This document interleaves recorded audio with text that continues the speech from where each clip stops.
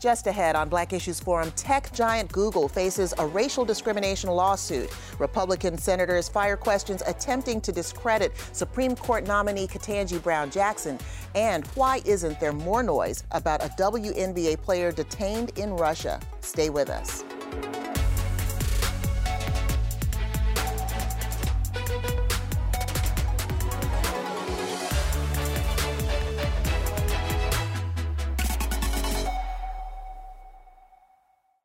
Welcome to Black Issues Forum. I'm Deborah Holt-Noel.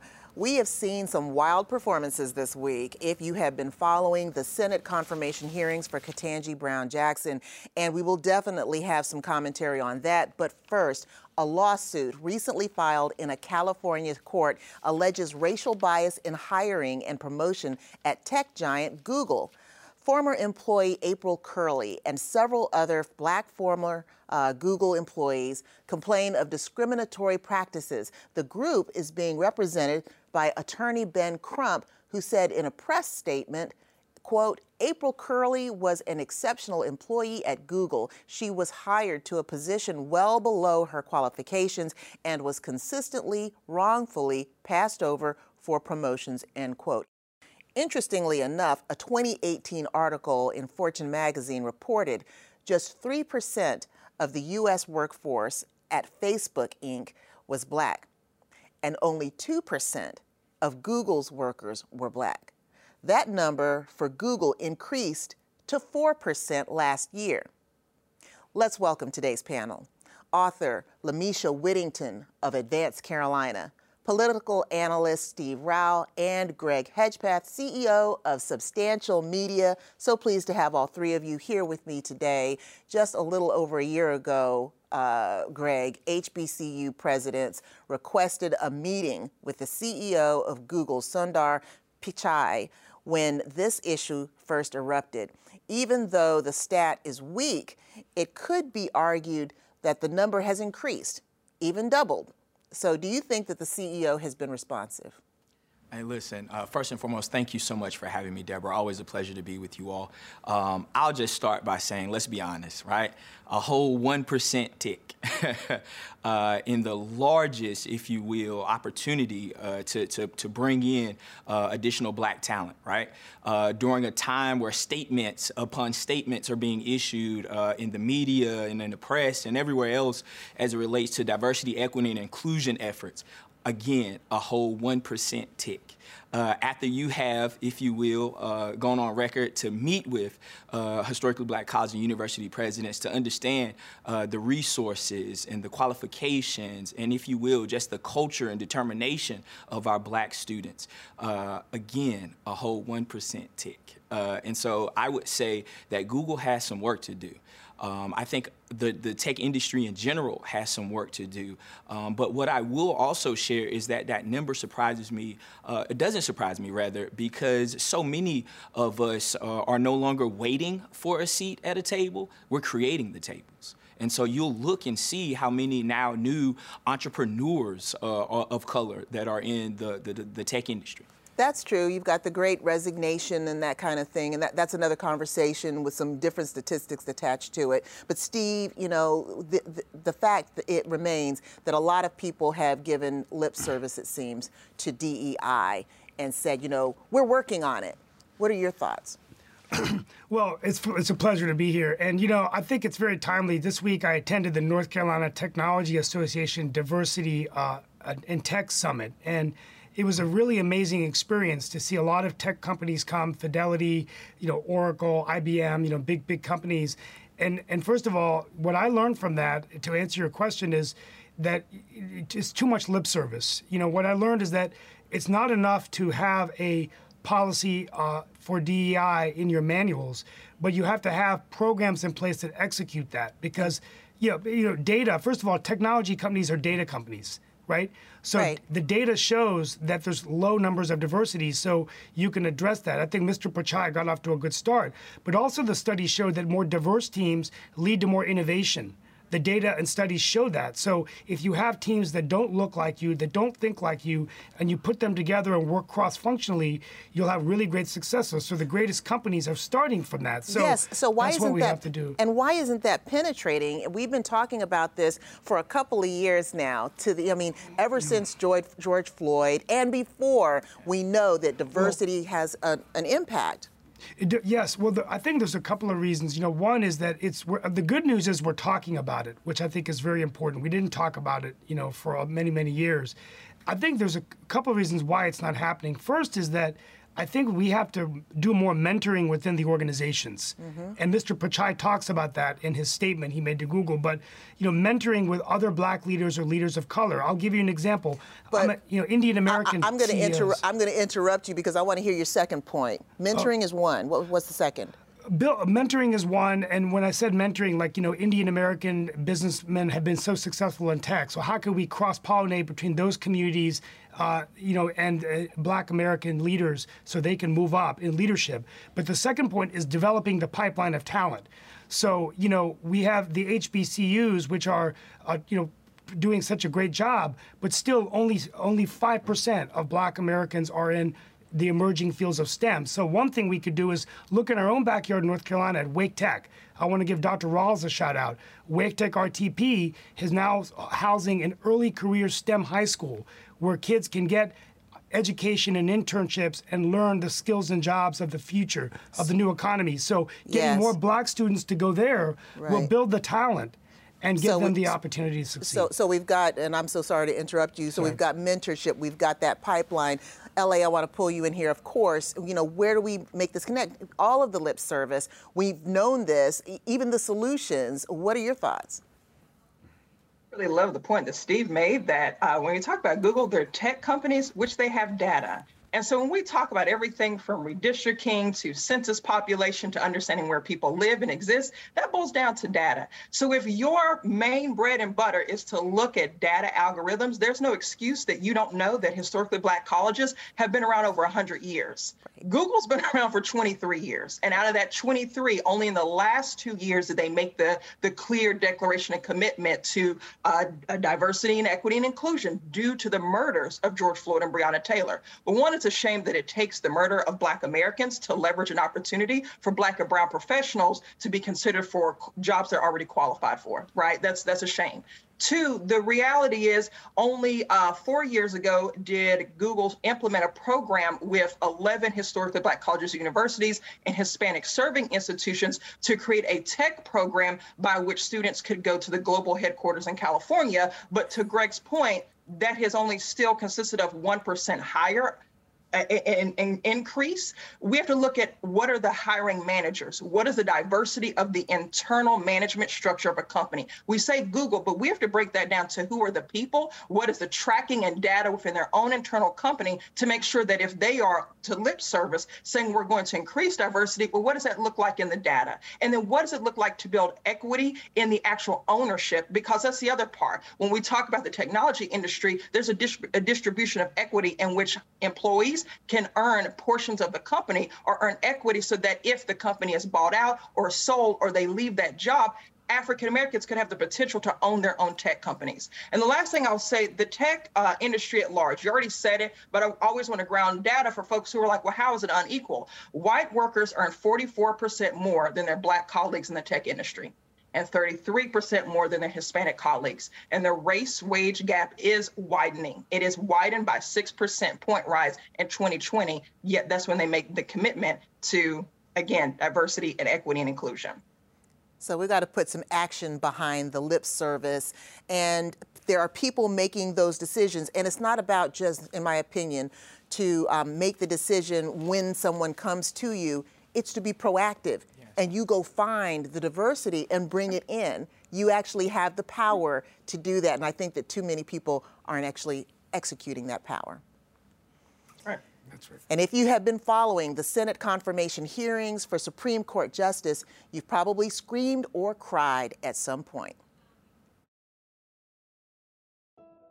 This week, Judge Ketanji Brown Jackson's record was attacked from multiple angles, even though she served very successfully as an attorney and a judge in the Washington, D.C. courts, an appointment she received bipartisan support on. Interrogation by Senator Josh Hawley attempted to paint her as soft on crime and sympathetic to sex offenders. What concerns me, and I've been very candid about this, is that in every case, in each of these 7, Judge Jackson handed down a lenient sentence that was below what the federal guidelines recommended and below what prosecutors requested. Senator Lindsey Graham questioned her faith. Do you attend church regularly?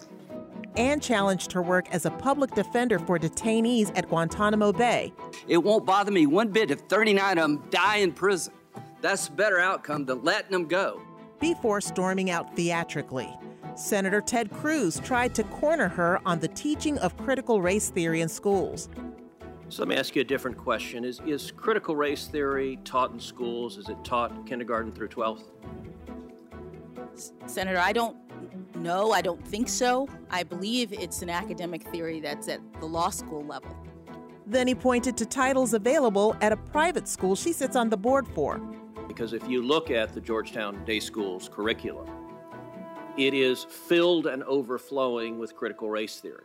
They include a book called Anti-Racist Baby by Ibram Kendi. But after 11 hours of grilling, a reprieve from Senator Cory Booker, who sang her praises and brought her to tears with words of confidence. When that final vote happens and you ascend onto the highest court in the land, I'm going to rejoice. And I'm going to tell you right now, the greatest country in the world, the United States of America, will be better because of you.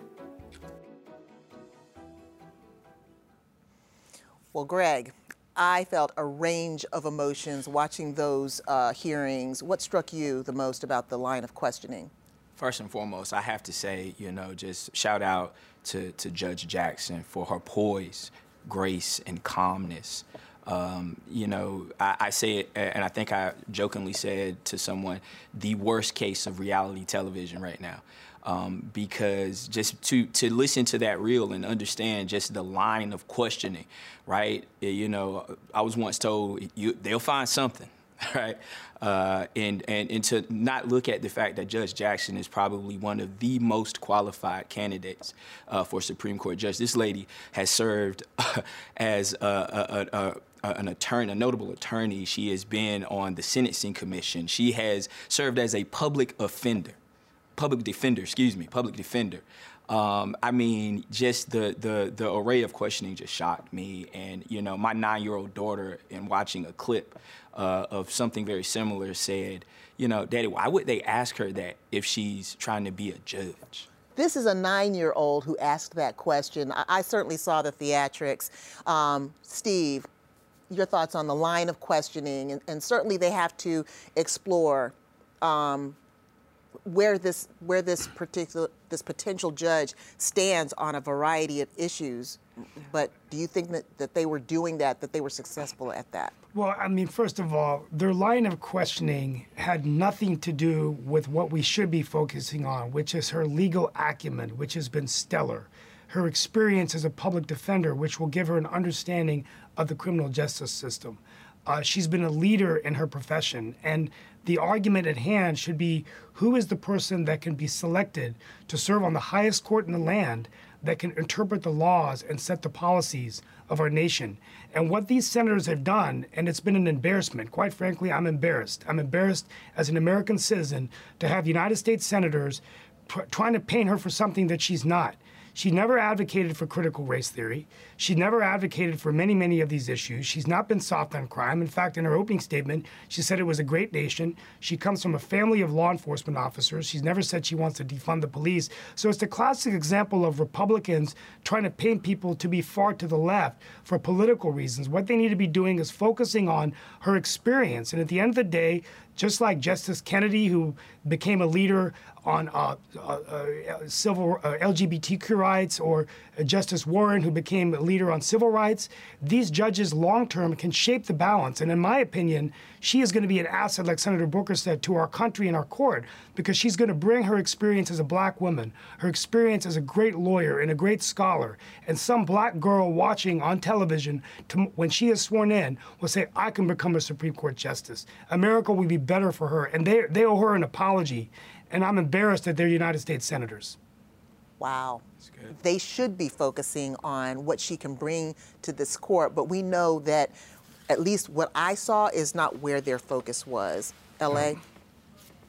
That's right. That's right. And I called to question the various senators that are asking the flagrant questions. When I look at Josh Hawley, there's a notorious photo of Senator Hawley with a power fist last year chanting and urging on the domestic terrorists that almost overthrew our government last year. And so when you have senators that participated or supported a coup of the government just last year that is now questioning the judgment of a potential Supreme Court justice, Judge Jackson, that seems fraudulent to me. Right. And so when I hear that, to Steve's point, to Greg's point, the questions had nothing to do with the legal qualification of the roles and the responsibilities of a Supreme Court justice. It was really a race baiting. It was for the audience and the supporters and the base of these Republican senators who are trying to, guess what, rev up for their presidential election. And so there was even footage that was captured of Ted Cruz Googling himself or searching for himself on Twitter. And so the reality is, when we look at critical race theory, that has nothing to do with the role of a Supreme Court justice. And so when we talk about the qualification, Judge Jackson has more trial experience than any sitting Supreme Court justice. She'll be the only second sitting justice to have served in all 3 levels of the federal judiciary. It should be the first former federal public defender and first black woman on the court in over 230-something years. And out of the 115 people confirmed to the Supreme Court, let's break it down. 40 of them were never a judge before being put on SCOTUS. 18 of them never completed law school. 47 of them never even attended law school. So Judge Jackson went to Harvard Law School, was the editor of Harvard Law, and served as a judge for 9 years, was a criminal defense attorney, and has had 3 federal clerkships, including clerking on the SCOTUS. Can we just, that's my opinion. Listen, we always have to work twice as hard. And you know, really, this hearing, I almost feel like the senators, the conservative senators went into this understanding, look, we can't touch her record, but what we can do is put out our talking points. Yes. And for 11 hours, that's exactly what they did. Steve? Yeah, and that's exactly what they did. And my comment for those listening isn't saying I believe we have a political system where we need to respect each other's political beliefs and have a healthy debate. But at the end of the day, you know, their job should be what's in the best interest of the nation. Republicans and Democrats coming together and deciding who should be on the court that has the best experience. So these lines of questioning had nothing to do with everything that we've talked about, her legal experience, what she would do on the court.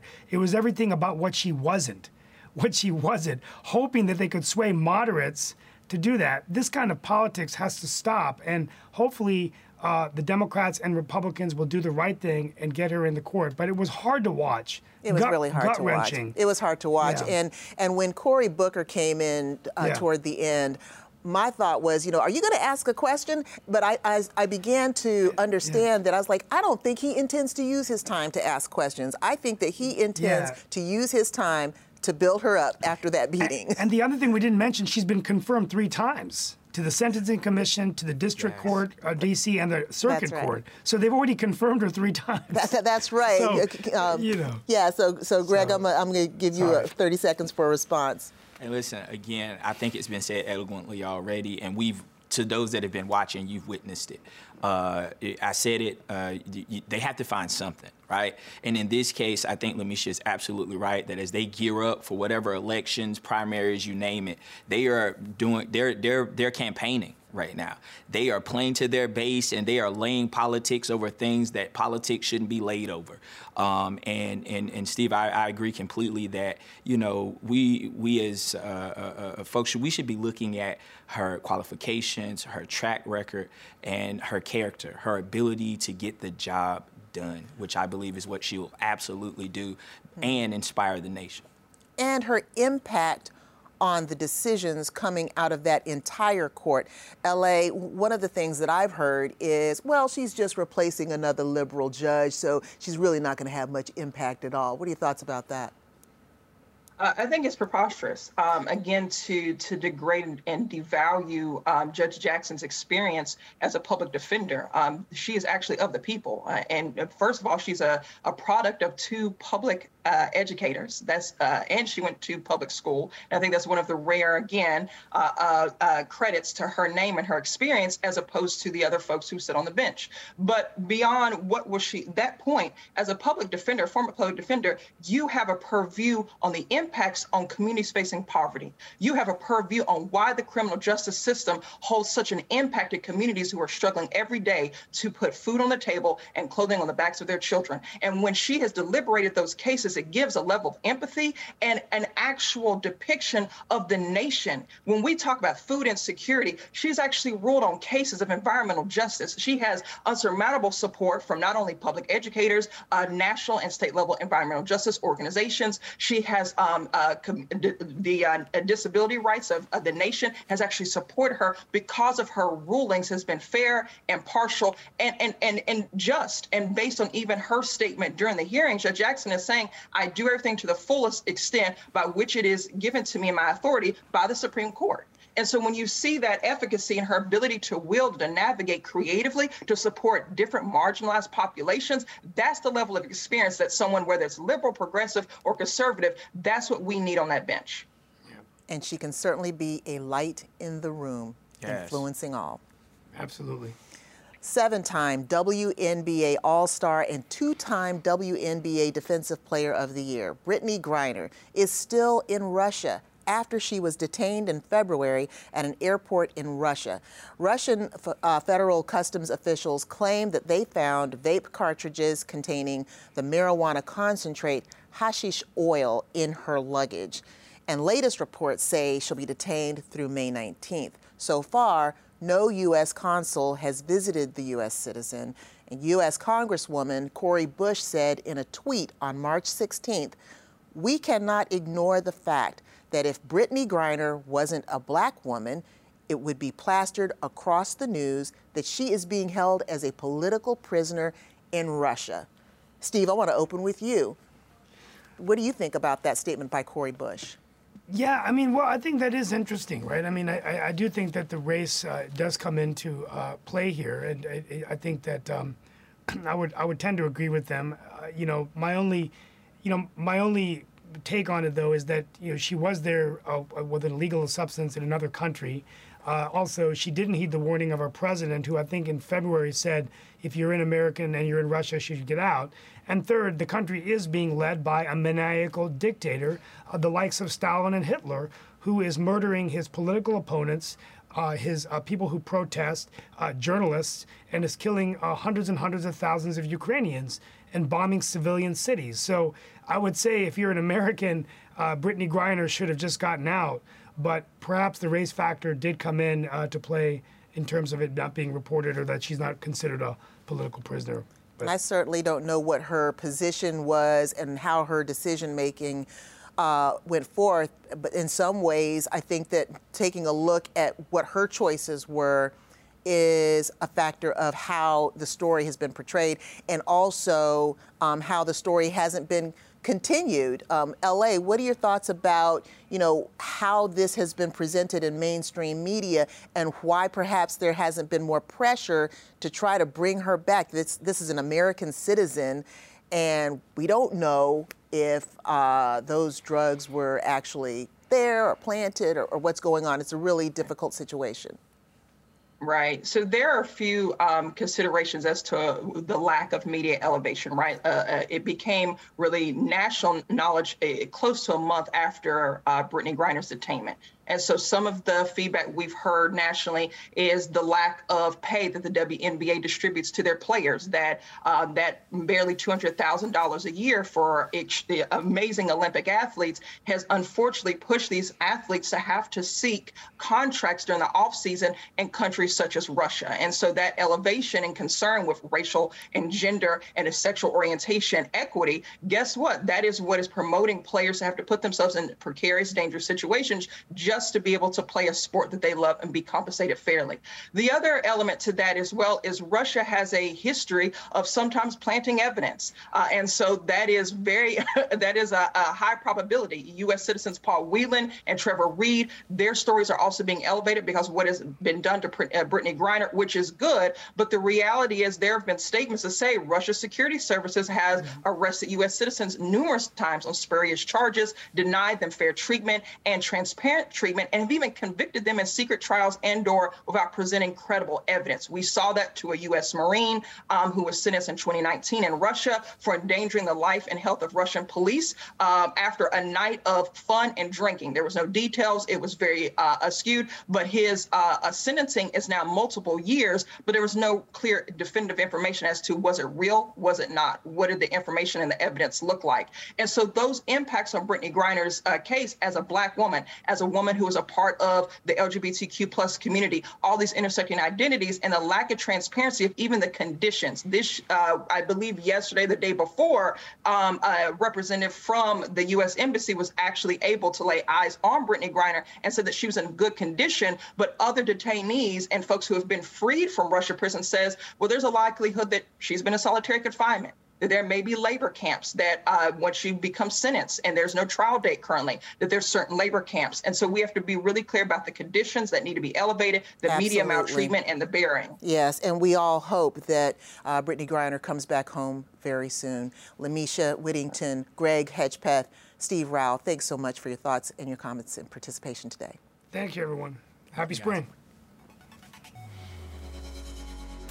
I want to thank today's guests for joining us, and we invite you to engage with us on Twitter or Instagram using the hashtag #BlackIssuesForum. You can also find our full episodes on pbsnc.org/BlackIssuesForum or listen at any time on Apple iTunes, Spotify, or Google Podcasts. For Black Issues Forum, I'm Deborah Holt Noel. Thanks for watching.